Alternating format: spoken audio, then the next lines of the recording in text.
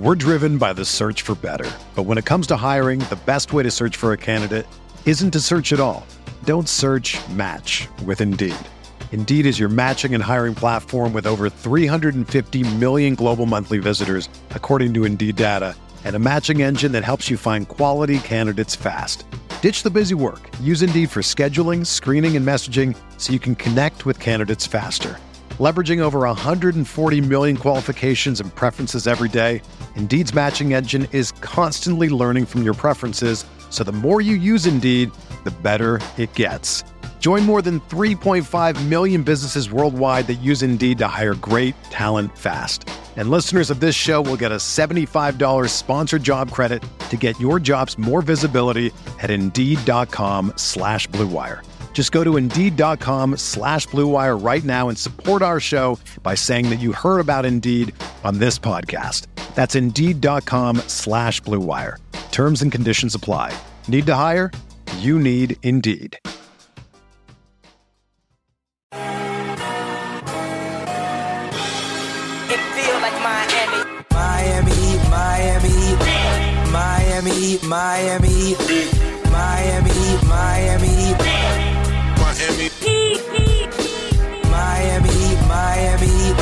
Miami, Miami, Miami, Miami. It feels like Miami.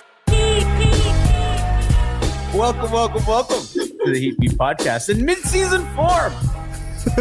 I'm your host, Giancarlo Navas, and with me today, reality check master Tiffany Meeks. Hey guys, what's going on?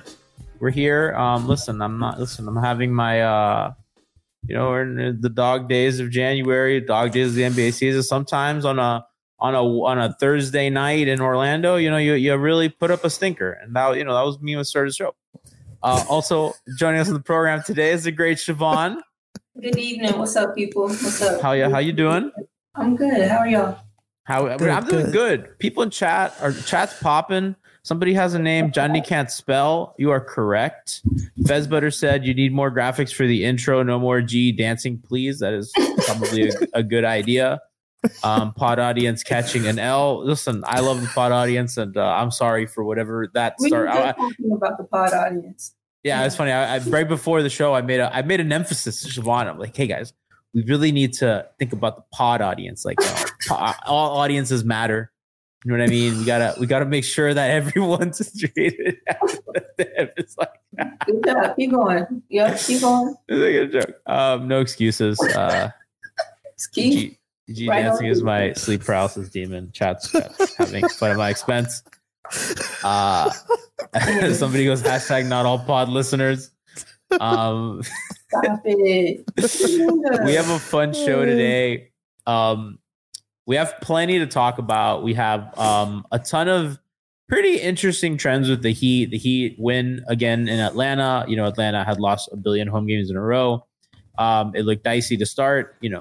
Typical Heat slow start in the first quarter, and they really kind of bring it back. That was an impressive win for a couple of reasons. Tyler didn't shoot the ball well and absolutely was the best player on the floor. Outplayed Trae Young, which is pretty remarkable. And, if we think back to, that quote on Jeremy Tachier's podcast, where he's like, I look at myself, I want to be with the Lucas, the Trays, those guys and the Jaws. And, maybe he's not with the pedigree of those guys, but certainly he's outplayed a few of them in head-to-heads. And, shout out to Tyler. I had him shipped off like 3 times. And he's I wanted him yeeted off my team forever. And he's been incredible. So what'd you say, Siobhan? Did you say yeeted off my team? Yeah, yeeted off. Like I just wanted him like yeeted into wherever, Toronto, Sacramento, anywhere that there was a player that I liked. That was like, how fire up the trade machine. How can we yeet Tyler over there? So guys, they are playing some pretty incredible basketball in a pretty rough stretch of games. I think the road schedule broke a little well for them because despite them having a gajillion games in a row on the road, they had a lot of rest. They had like 2 and 3 days rest in between some games and all that.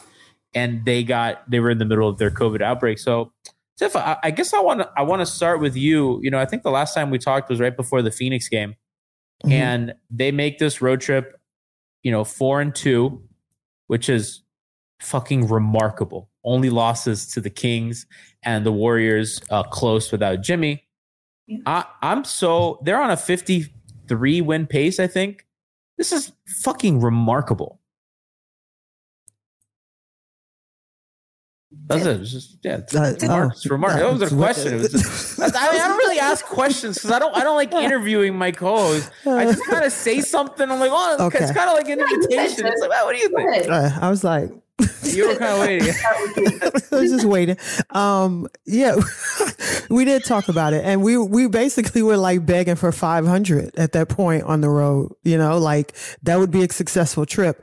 But this team just keeps surprising us in the best possible ways. Early on, and it's so interesting because now you look back at that loss in Detroit, where now we know they shouldn't have lost that game. Like, regardless of rest or who was on the court, now we know they should not have lost that game. And the fact that we know that, it's okay to have expectations going forward. Like, let's be realistic. Yes. They've beat how many of the top teams in the league? And they beat them handily. Exactly. Right. Except for the Warriors. Right. But that was one matchup. They've only played once. All right. So it is what it is. But it's okay to have like healthy expectations from what your quote unquote stars all the way down to whoever the last man is on the bench, because everybody's playing. So it's a fun ride. It's also been a little bit educational as to where we see the team going and where we see some of these players, the directions that some of these players are heading. As far as like, if you look at Kyle Guy, like I think I've seen him play once before he joined the Heat, and that was in Sacramento. So I probably really wasn't watching, right. But this young guy came in and contributed in the first game to a win. So it's kind of interesting that like we're doing all of this with who, last year we deemed were expendables. Yeah. And Shy, you know exactly what I'm talking about. Let's get rid of Gabe. Let's get rid of Max. Let's get rid of Tyler. All these guys were expendable last year because we honestly didn't know what they were capable of, because they never actually got the opportunity last season to kind of get a lot more reps. Yeah, they got sprinkles of time, and those are where some of us saw, those flashes, right? I think a lot of people were for moving Tyler if it meant, getting whatever other piece back, the piece depending, a lot of people were against it with James Harden, cool, but maybe would have been for someone like a Bradley Beal. I personally am not saying that I'm any of those people, but can count myself as, among the people that had someone that's not expendable, but willing to move off of if things broke right. You've had an affinity for Max since the end of last season, and he was peaking, like he was starting to come along since then. I've been, rocking with Gabe since like early February. And, you're right. People, you need a sizable enough chunk of time to really show that you can do anything on a consistent basis, or otherwise you just look like flashes in the pan. Right. And they've seen like these dudes have been getting good, like actual gameplay reps, like serviceable reps, and giving you a lot of stuff. Read that, G. What is his name? Chat says, amazing what an actual offseason can do for young players. Yes. See, that's the meta, by the way. When I can't pronounce your name and I'm in the flow of a show, I'll just say chat says. Oh, thank you. Yeah. That's got a true off season and was able to do some things with it. But yeah, people who maybe looked one way last season, more people are starting to come around that they look a bit different this season. I will say one thing. I think that a lot of times, especially modern kind of NBA fan bases and organizations have a lot less patience for guys. Right. And, you have a guy and you either know or you don't know within your first season, and people, organizations and fans make decisions and can't operate that way. You can't. And I think sometimes you take too long to make a decision like that. I think Winslow is a great example. Right. And I think if you like even cross sports, like the Dolphins and Tannehill, like you just kind of do I'm not sure kind of thing for a long time. And it's like, it's not bad. Maybe it can get better. Maybe it can get worse. And you kind of trap Beasley was a good example for the Heat with that as well, although that didn't last too long. But has KZ broached close enough to that territory yet? I'm kind of out on him. He's still teetering. Or okay. Right. I think I think the same with KZ as I think of Justice. I just think a lot higher of Justice, and I think the structure of the organization was just generally good for him, and I think it bodes true after he's left. But like guys like them that have like really limited offenses and are really like good at defense, or like they have like really specialized skills, it's tough, right? And you're just like, I see the upside, especially because they play wings, right? And at wing, if a guy is a wing and can guard up, you're just like, oh my goodness gracious, unicorn time. But that's not always the case. So, with guys like Strus and Gabe, and I think the Heat in general have just shown that, hey, we're going to find a bunch of dudes who can help us produce, and we'll help, discover talent, and we'll give them a place so that they could nurture and grow. So I think Heat fans have just in general, like, not gone so attached to guys like that, right? So like, there's no reason to get attached to a Duncan or a Max, because after Duncan came Max, right? And before Duncan, they had Wayne Ellington doing a very similar thing. And you see people super attached to Duncan. No, yeah, I'm super attached to Duncan, and I think he's like legitimately like special. But it's just like it's that same argument, though. You we just get like lost. We get skill set. It's choosing what it is that you value of those skill sets. We get lost in the sauce because I think fans, Tiff, overvalue their assets and overvalue their young guys, and I think there's a happy medium of not yeeting off guys too soon, and also understanding as Heat fans that they're just going to find other dudes because they just do it every fucking season. Right. And I think that like we all know it because we all see it, whether or not we want to admit it. That's the other thing. Because we see every season there's some guy that they found at Quickie Mart that can come in and do a few things. Whether he sticks, that's yet to be determined. Or vets that James Johnson's a good example who had like a renaissance here.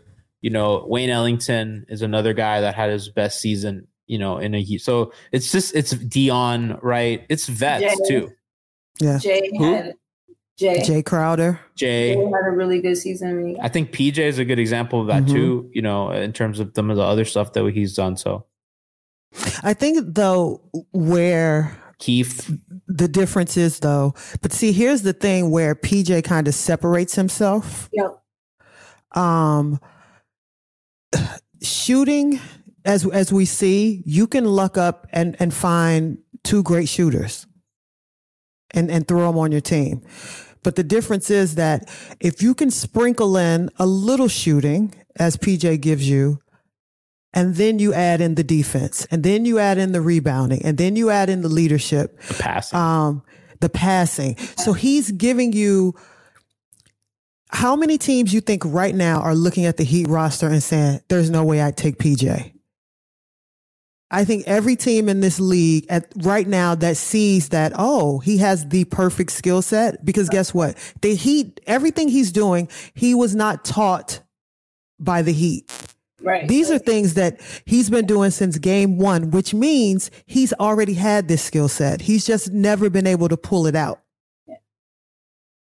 Or has never been in a system or like in an environment that's right. To feel like he can. Now, we don't need to relitigate the PJ stuff because I think we've talked about like that specific thing enough, but it was more to the point of they just continually find guys, and we have, and I guess the whole ethos of what I'm trying to say is, some of us, including myself, were really harsh on Gabe and Max early, and we were like, never mind. We've seen enough, which is just clearly unfair, and it's a learning experience.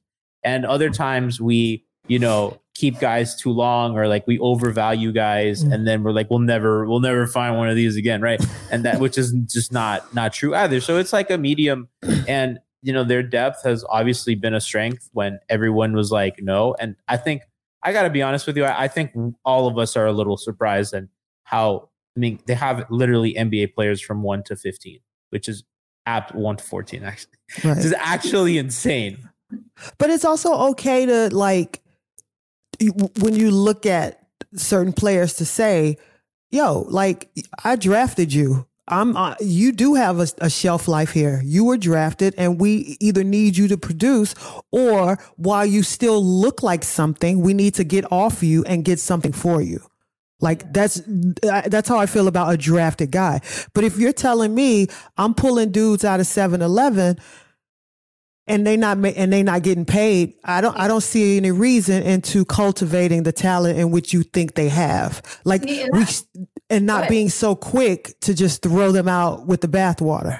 Right. That's the thing. Like, G, you were talking about this organization has done it with guys like that, like people that you would consider like, not drafted, highly drafted talent, but like, lunch pail, all of that, everything that, surrounds kind of that. I think of, I don't know, like, what's a good medium in between, like, not eating drafted talent off and sticking with even people that you drafted too long? Like, I know a lot of some of it's luck. It is. Some of it's luck. So, like, I think I think about my guy in LA a lot. Like, when Brandon didn't produce his first year in LA, a lot of fans were like willing to just be off, get done, don't, and that's like a high draft guy. And we've seen that maybe, not in a bunch of years, but a couple years later, like, he started to pay off. And literally the next year, he went from 9 points to 16. Like, it was a clear. There you go. So, like, it's interesting how organizations choose to go about it, and how Miami has chosen to go about it. So I think, and we've talked about this a bunch on this pod specifically, I think the Heat are interesting for a couple of reasons. They have a lot of organizational stability, from the president to the GM to the coach, right? So a lot of times, look at like an organization like, it's an organization in duress all the time. The Kings, right? Or the Knicks. I think the Knicks are a better example. Like, they draft a guy, that GM is tied to that high draft pick, and they're like, better hope and pray that this guy works, right? And they're, it's not that they believe in him or not. It's like, my job literally depends on you producing, right? Yeah. And the Heat don't really have that, because, all these guys, regardless of, not that they draft a lot of busts, but if they draft a fucking stinker of a guy, right? Like, they draft an Anthony Bennett level, level disaster in the draft, right? Nobody's going to lose their job. No one's scared of that. So I think that they make decisions with their heads, and with, they have a lot of coaches, and Spo is obviously, fucking brilliant. So you have all this data, and you have all these smart, Pat Riley is not an idiot, right? Andy Ellisberg is not an idiot. Eric Spoelstra is not an idiot, right? So they have these really smart people in a room to make decisions, and they're like, okay, well, let's roll. Is this juice worth the squeeze? Are we going to roll the dice here? Is this guy worth taking another chance on, and stuff like that? And sometimes they're wrong. I think the Winslow thing, clearly, I think Justice was a great player. I love Justice, but clearly it was never enough to what they needed, and his blemishes just never got fixed. So it's a push pull with them, and I just think it's very funny that this is the way that this star-studded team ended up halfway through the season, where it's, a lot of, Kyle Guy and Gabe Vincent and Max Strus and, all these little dudes running around. Caleb. Caleb's monkey wrenching everything. He's just been insane. We wrote him off. We all did. We're like, oh, that's interesting. 2-way contract for a guy that's not like a rookie. Interesting. And we just kind of like, that's not writing a guy off. That's a strange deal. We were like, I think most of us were like, probably an innocuous deal, I think I remember the conversation. I'm like, I think it makes sense that they got a vet instead of a young guy, just because they like vets. And everyone was like, yeah, that makes sense. I was like, okay, yeah, 14th man. 14th. Maybe like 6th best player or something at this point. Like, Jesus Christ.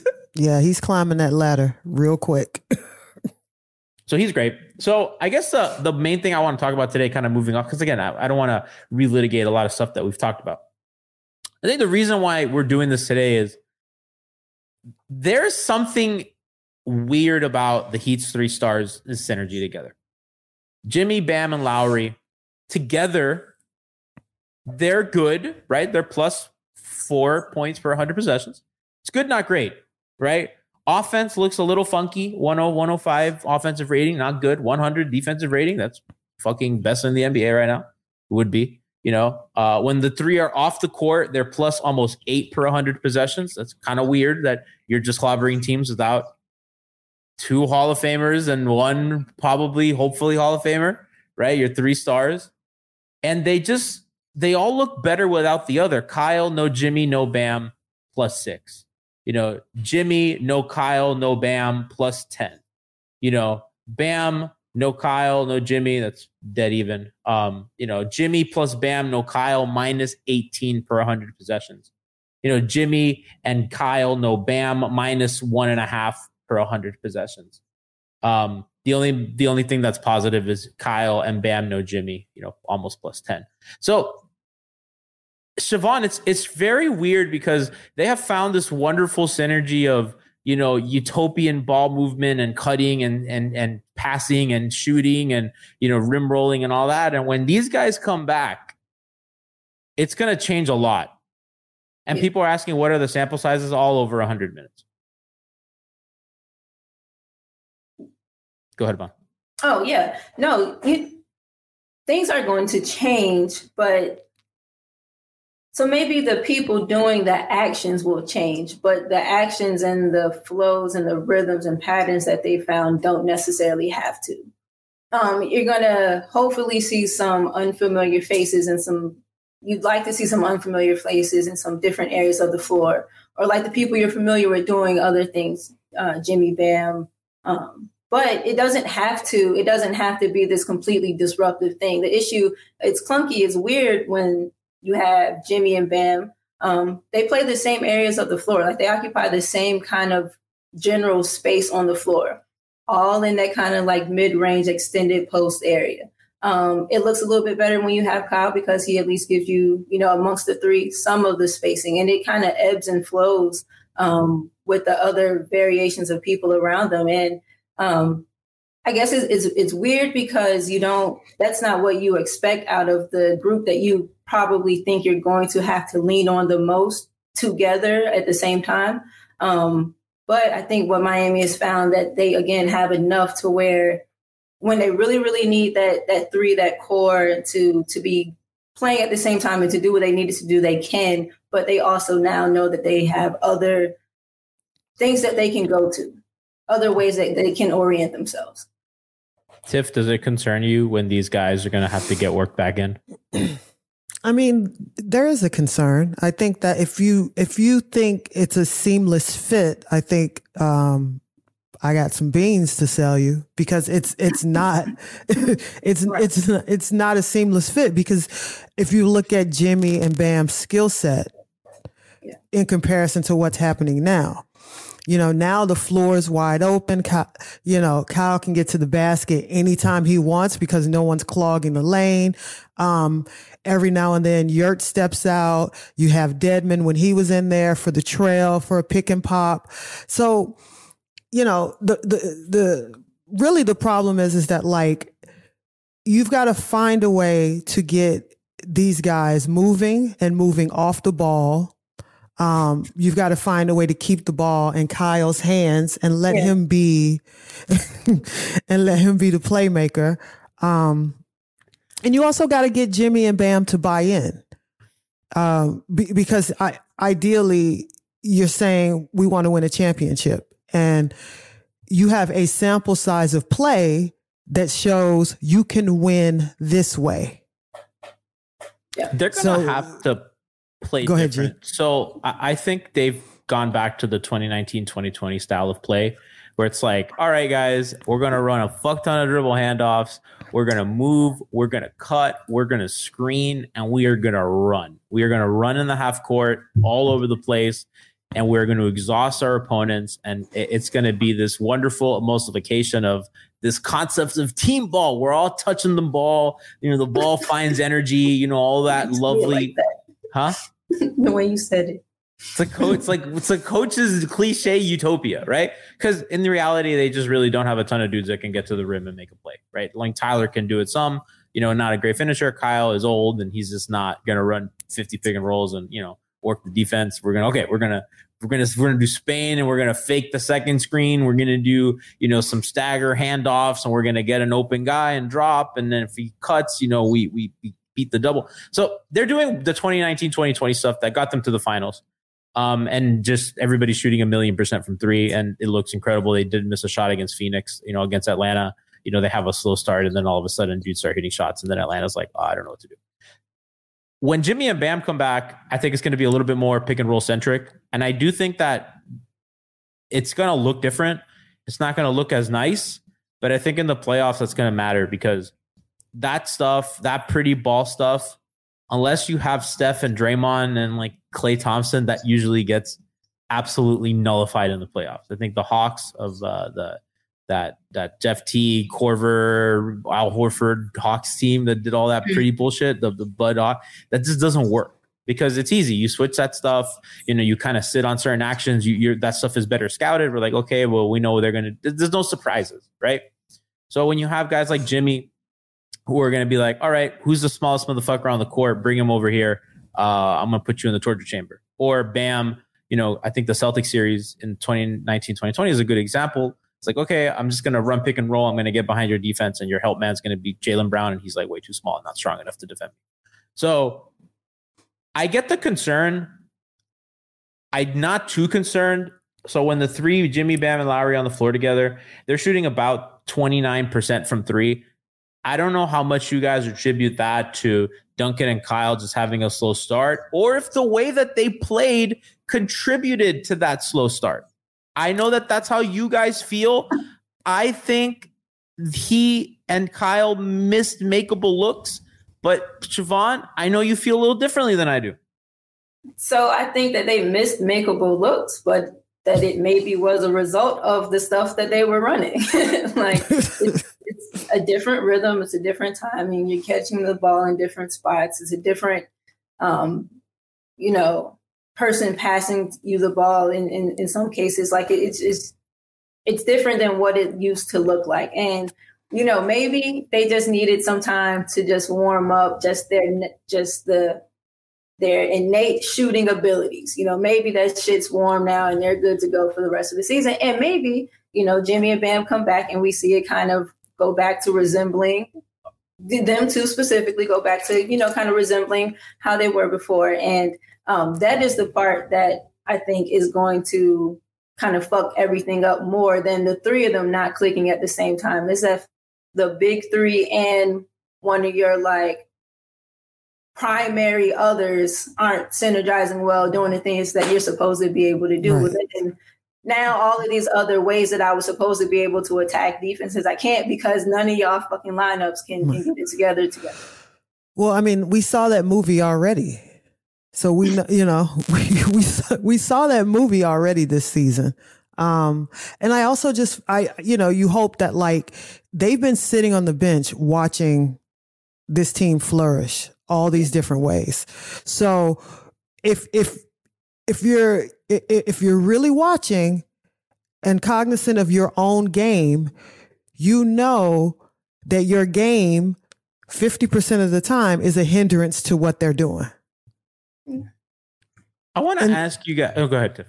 No, and I was going to say, and by being able to own that, then you should, that's when you start working on, okay, so let me cut here, let me get off the ball, let me try, what do you need me to do to keep this rolling? Because to me, that's right. Because to me, it's like, no, y'all got to fit in now because they're rolling. Like we're not playing a team and watching Jimmy post up 10 times in the first quarter. Get it, loser. We're going shopping. Right. You're the loser right now. Right. Get it. And you're and sit in the back. And sit in the back. Oh, I'm sorry. Jimmy's not sitting in the back for Max Strus. Not sitting in the back, but like metaphorically speaking. I just realized that was a problematic image, especially with February coming up. The open seat is in the. We were just gonna let that go past. Jeez. I know. I'm holding myself accountable. I'm just gonna let it go past. Just get in the open seat, the seat that's available. Don't try to make everyone play rearranged. The seat is sit right there. Sit right there next to Rosa Parks.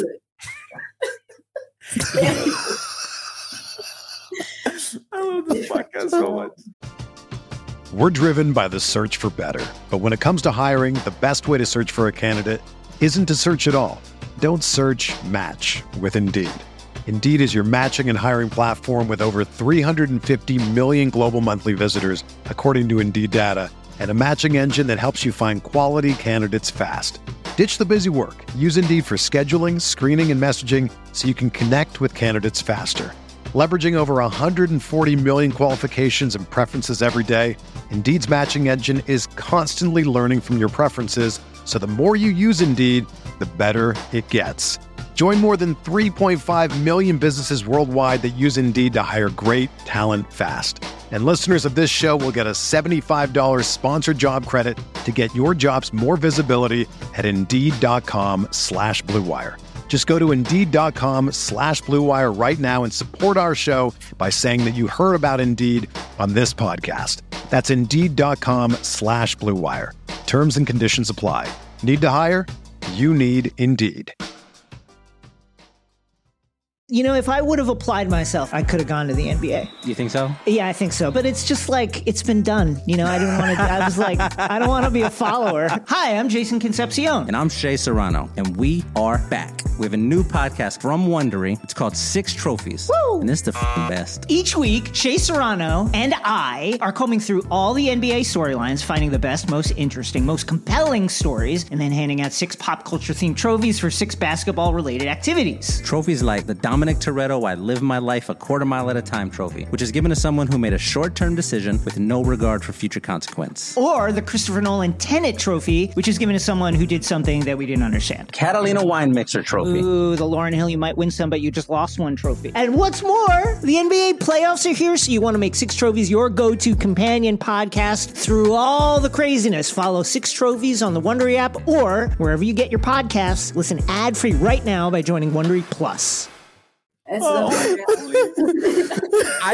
don't think that you guys are, because I think some people go off the deep end and are like, this seems better without Jimmy and Bam. I don't think that's what you guys are saying. No. I think you guys are saying that they need to. Yeah, I know that that's not what you're saying, right? Because people go off the deep end. They're like, we should play Yurt over Bam. But because Shai and I also know postseason is a different season. Yeah, you know that. And you need different tools to get through the postseason. Right. You know that Why Gabe Vincent offense not bad? Use other Right. It says you could take 3. Why are you taking 1? Yeah, exactly. It's telling you to take 3 or you get penalized. Take the 3. What you guys are saying is you need these guys to adapt as good players and as leaders, yeah. adapt to what they're doing now. I think what is problematic about that, and I think we've had disagreements in our group chat, I think Bam is the easiest plug and play element to this because he is just a better finisher than Yurt. He is a better passer than Yurt, and he's just a better player than Yurt, right? So the role that, obviously Bam has a more highlighted role in the offense. It's not just a diver, right? He's he wants his touches in the mid post and he wants to shoot his little jumpers and everything, which could kind of, ruffle the offense a bit at times. It's not as flowing, right? Because it's not that he's a ball stopper, but he's going to get his little reps. But I don't think that's as much as a problem as, when you have Jimmy on the floor with those other guys.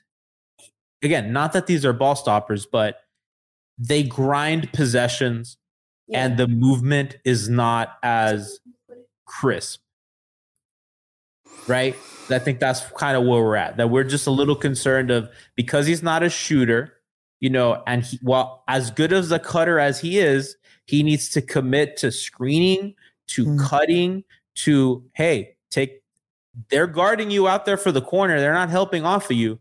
So keep taking those, you know what I mean? Hope the wrist is good and kind of play your role. And when it's time, put the cape on and let's find some small dudes to bully in the post. Yeah. I feel like that's fair, right? I feel like that's kind of what we're looking at. Yes. It is. Well, and because you also as much as we go back and forth about Jimmy's skill set and this and that, he has proven when right physically to be clutch. So at this point, and you're talking and you made the comment about Bam and the touches and all these things. I think also you know, the true part about it is if you think you're as good as you are, which is championship capabilities, then nobody on this team should be talking about numbers of shots. Like if it's meant for you to shoot that shot, you'll get that shot. Like play within the offense. Who's open, get the shot. Like this is really what they need. And like if I'm on the court, I'm not looking to just say, okay, Bam, let's get your 6 touches. No, get your touches within the offense just like everyone else. And they are right there to be had. Yes. Yes. Because guess what? They can't guard everybody. Another day is here and you're ready for it. What to wear? Check. Breakfast, lunch, and dinner? Check. Planning for what's next and how to save for it?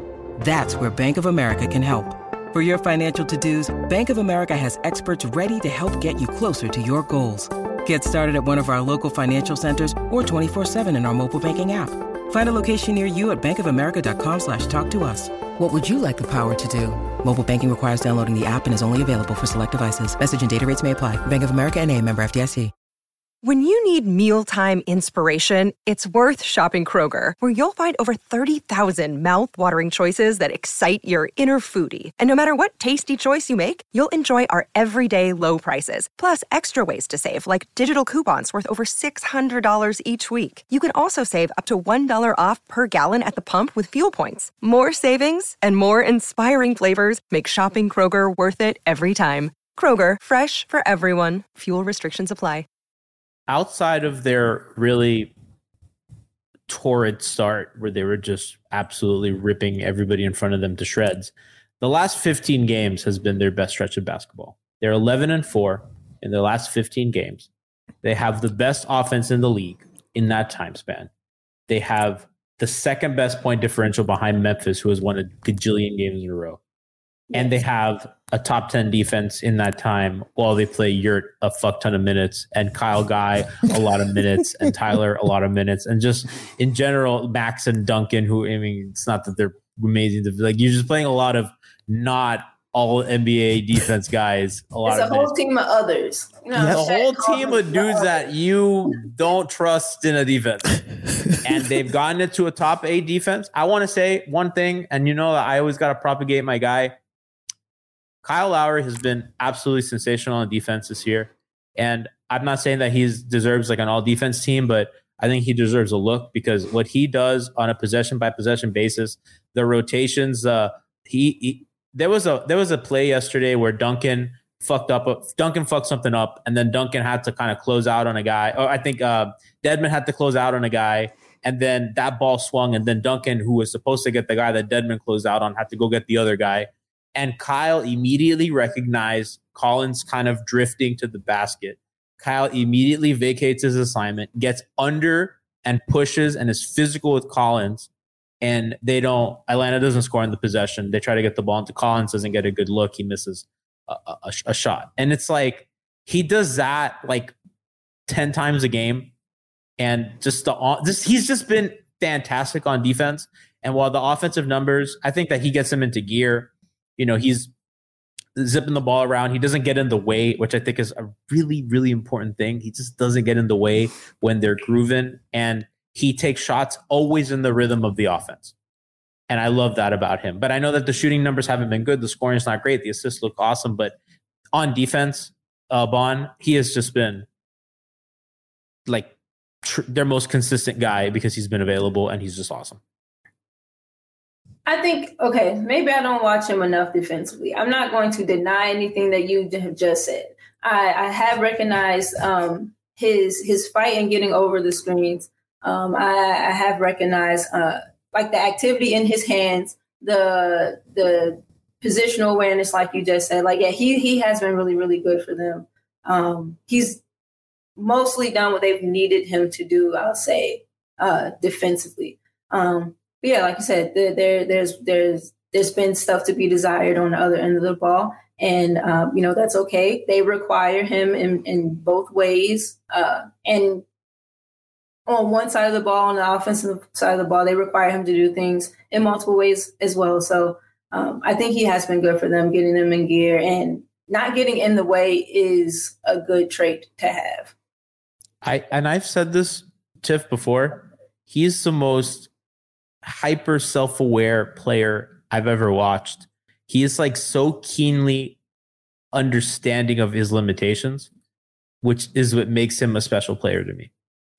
No, well, the thing about it is that like he's leading this team. What did you say? They're 11-4 in the last 15. Yeah, like he's leading this team, and they are following him. So that's like, that's like the highest compliment he could get. Like they're all playing together. He's leading them, and they're looking at him for leadership and confidence. So I think it's like, I think he's doing a good job with the young guys. I think that, my biggest thing on him is the shooting. Yeah, it's that's get better. Yeah. It got better for a bit, and then he took a dip again, and they haven't needed him because they really haven't played from behind a ton, and he's done just enough that it's just not like we don't look at him whenever there's a problem. He never plays he doesn't have those stinkers he had early in the season. He doesn't have those complete stinkers, and they haven't needed him from the playing from behind position, but. Some of those stinkers and some of the gripes and kind of criticisms have been like, I guess, not reading a bit sooner when it's needed for him to kind of get going, like giving me, I don't know, 1 for 7 the first half and then like going berserk in the third. Like when you have to play from behind and you know that you can, another thing that you have in your weapon or, in your arsenal. But if you're able to not play from behind and if you have the pieces to make that not be a thing, good that used to be stuff that bothered me about Wade early in his kind of in the middle of his career, where he would have a great first quarter and then in the second quarter would have 2 points and then the third quarter would have 4 points, and it would just drive me fucking crazy, and then the fourth quarter he'd have 15, right? And you're just like, how did he end up with 28 points? That was really weird.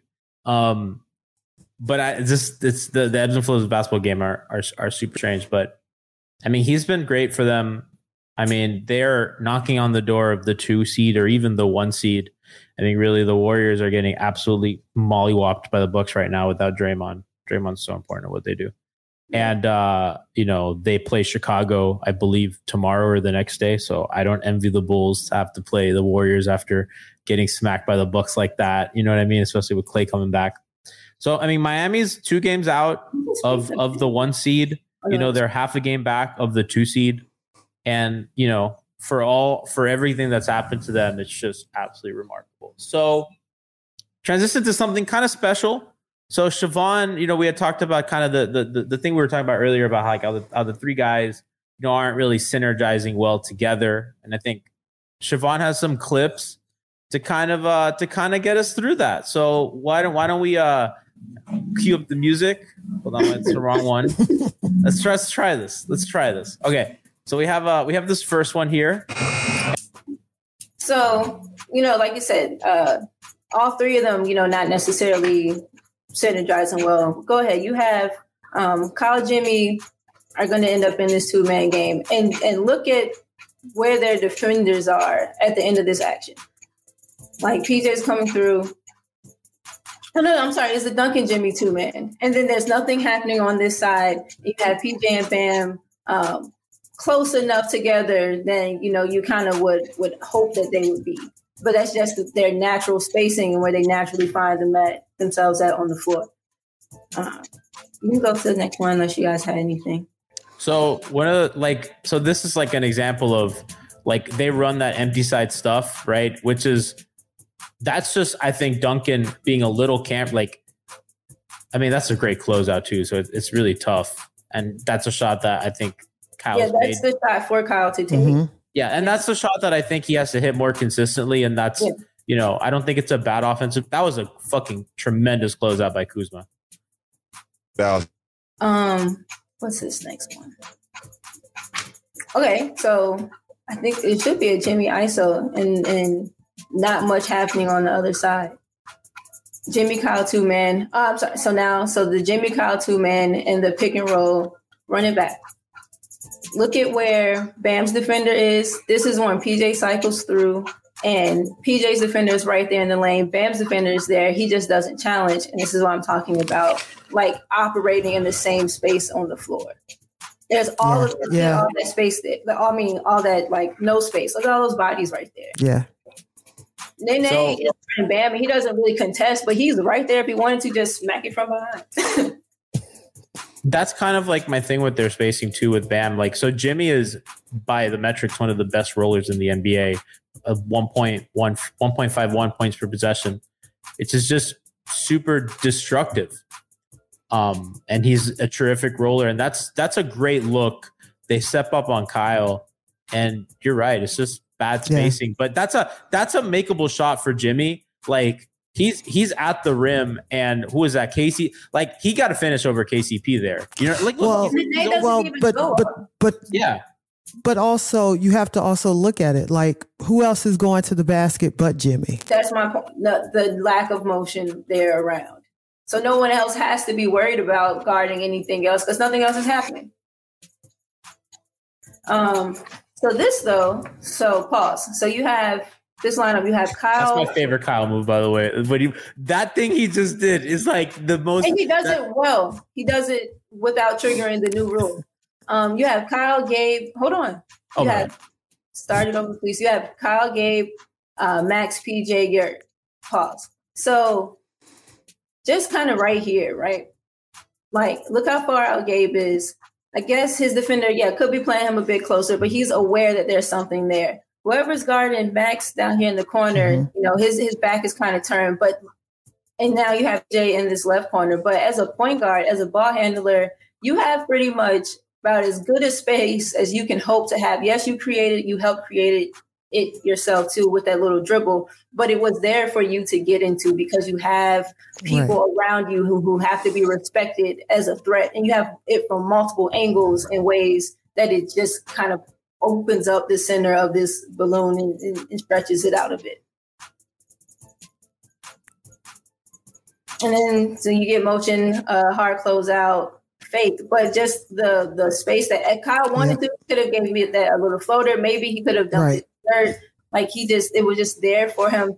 They're still not really moving, but there's enough space where they don't actually need to be moving to generate anything for this there. Because you got to guard every single person outside that line. Yes. And that's a testament to Gabe having worked and gotten better at, with his jump shot. PJ is known for being a corner specialist, and Max, the corners are his sweetest of spots, the left especially. Mm-hmm. One of my favorite things about this possession, so Kyle he takes 1, 2, 3 dribbles, and he looks at where the defense is jumping, and that man dipped on Yurt, and he's like, I got the open look. And those 3 little dribbles buy you so much. Look, see, that guy stunted to Yurt, and he's like, got him. The dude that helped down off of Max tried to he dug down, but knows he has to get back. And that's his physicality, because that's a big dude on him, right? And for Kyle to be able to seal him, a big butt helps, kind of sticks it out and really seals his man well. And he's able to kind of keep the ball. That guy can't reach in, or Kyle's going to grift the foul. And it's just great. It's just fucking super Kyle Lowry basketball. So then this last one is, I think, like a perfect way of bringing it across. Is I think a really good way of bringing it all together, of getting Jimmy involved, still having motion on the other side, and the idea and the wanting Bam to maybe extend his 3 or just extend his jump shot a bit. The fact that people are calling for Yurt to be playing heavier minutes because of his ability to kind of stretch it a bit, but I'll show you in a second. So go ahead. So Jimmy's not on the ball, but they're running this action. Pause. So now you bring Jimmy to the ball. You get him coming with a little bit of momentum. Just he has done an activity. He's coming to the ball in a good space. You have Max flying up off of here. Go ahead. And then pause. So now if Max go run it again and stop it kind of when Max gets to the top of the key as he's coming. So he's here. Go a little bit more. Pause. So now you have you have Duncan and Yurt being occupied by this one dude. If Yurt was someone who would space out, if that was a Bam or if that was a him, if, you know, Duncan kind of pins that dude, lets Yurt kind of come off of him. Now you have this one dude, this bottom forward doesn't know what's happening. Like his back would be completely to the side where more action could be happening if you had someone from that center spot, from that bigger spot, who was even willing to do that and just kind of make things be all the way maximized. But this is a way to use Jimmy and to get your spacing and your shooters and your action. That's a good cut. But just putting all of the pieces together and incorporating and using more space on the floor so that you have more space in between people to do more things. I love the screen by Duncan there, right? So they do that stagger, and and that's one of the things I love about Duncan. Just such a smart screener. Like you said, that guy is occupying both Duncan and Max's guy is trailing. And I love when the Heat run these empty side sets, because if Jimmy does decide to post, he can see where the help's coming from. The help's not coming from somewhere that he doesn't know. So he has easy built-in reads that simplify the offense for really at this time is a lot of, I mean, I guess these dudes have been with the Heat for a while, but like all those 10-day dudes just makes the reads easier for everybody. Yeah. If you have someone that's helping make that space, like you force that person to commit. You either gonna let Jimmy abuse this small person, or you're going to commit to that help, and you have, so many weapons around you. But this is Jimmy, other people, like the thing is that they look really really good when the three of them aren't together. I'm sorry, y'all. And then this last one, again, this could be Bam. Tiff loves this. The Trail Deadman 3. I picked one, but he's done this like a bunch this time, or this season. That's why he's like one of our highest percentage 3-point shooters or something like that.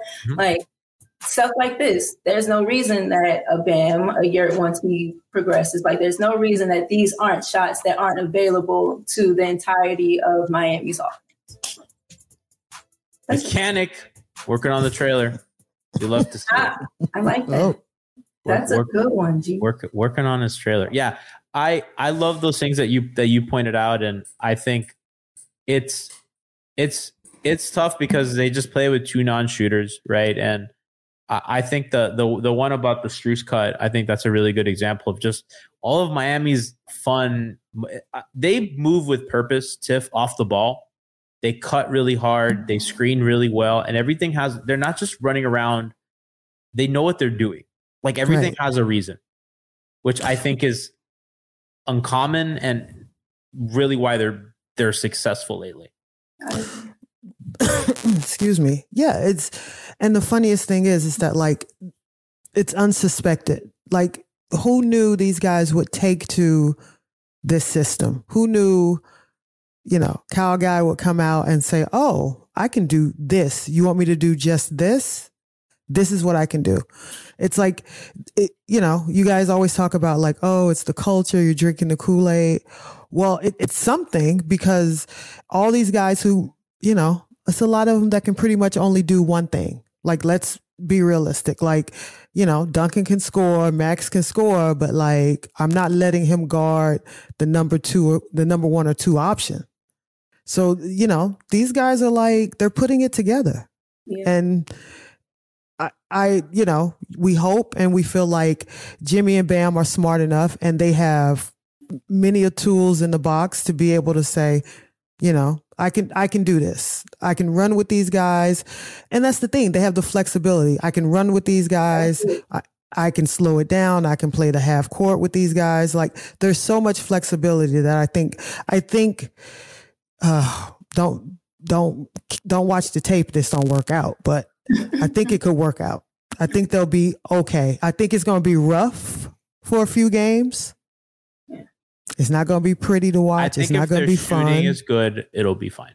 I think if those dudes can shoot, it'll look fine. It's going to work. But that first game they come back, it's not going to look good. Well, I think the good thing is that they do it in phases, right? So Jimmy's going to be the one to come back probably against either tomorrow or against the Sixers. So they'll be able to reincorporate Jimmy for maybe a week or so. And then Bam is going to ramp up his kind of integration to the team. I don't know if it'll be minutes restriction or what. And they'll be able to kind of gently work this back. Because, by the way, like their last 15 games are great. But I mean, really, they've been out these guys since December 1st, right? Yeah. And it hasn't always looked good. So since December 1st, their record's still really good. They're 13-7. That's good. Their offense, not the first in the league. It's 9th in that span, right? So that first month of December, that first half of December was a little rough until they figured out, okay, this is how style that we're going to play. But it's like what you said in the beginning, G. Like, who would have thought that this kind of point in the season, these are the guys that, we would be kind of counting heavy on. But you kind of have to. Like, there's no way that you expected to get through every of the 82 or the 70 or whatever it is this season, and that Bam was going to play the minutes that you expected him to play every night, that Jimmy was, that Kyle was. And so it's fortunate that Miami has hit pay dirt on so many of their others, because their others are going to have to contribute. And the way they haven't are going to have to continue to, because of how the top of the roster is built. And a lot of other teams, not hitting. So, absolutely. they struck gold. Yeah. I think one of the things with Miami is that they've been 3rd or /4th in the East for a majority of the season. And I think that's where most people kind of had them, right? They're like, probably 4. They're not going to have health. It's just the East has been so much better than people thought, that people were thinking they're going to be a couple games over 500, maybe trying to fight to stay out of the play-in. I mean, they're fucking clear of a lot of teams right now, right? They have a nice cushion. They have like a 3 or 4 or 5 game cushion that is just not what people thought, because the East is really good and competitive this year. So they keep winning while they're not whole. And if you're at the bottom, if you're looking at these teams, he went through rough parts of their schedule, right? And if you're other fans, box score watching, you're like, oh man, Heat and Phoenix, let's go. We're going to have to make up some standings. And then they do that. You're just like, fuck. You know what I mean? Like, and it's kind of been like that all year, right? They're down early in Atlanta. You're like, fucking Cavs fans and Sixer fans are like, finally.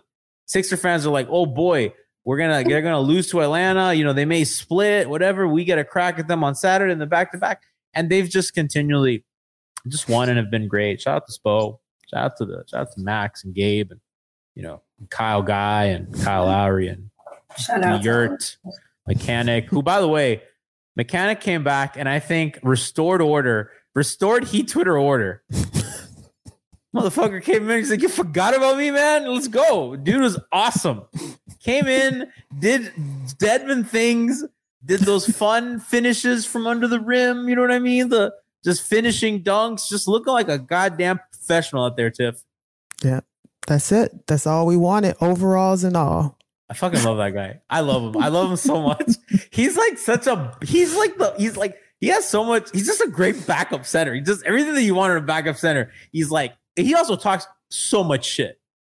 Yes. Does not stop yapping. I fucking love it. That is fun.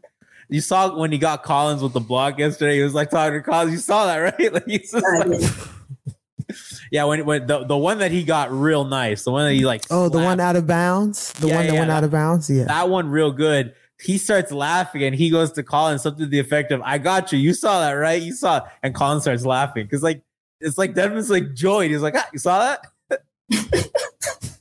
Dude's great. I hope people shout out to Yurt. Shout out to Yurt.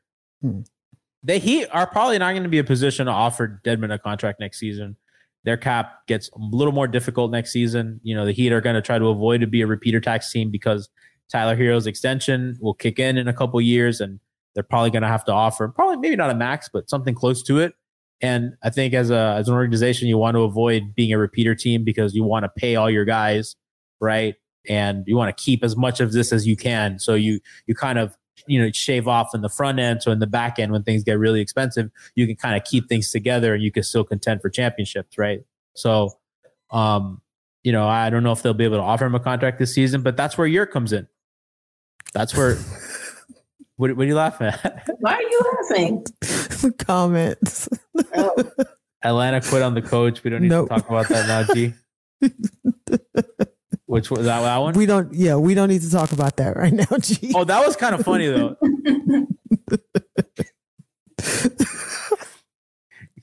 They got their spirits broken by a 9-to-5er doing a side hustle. Stupid. Amazing. Yeah. Shout out to them. Shout out to them. Thank you to chat.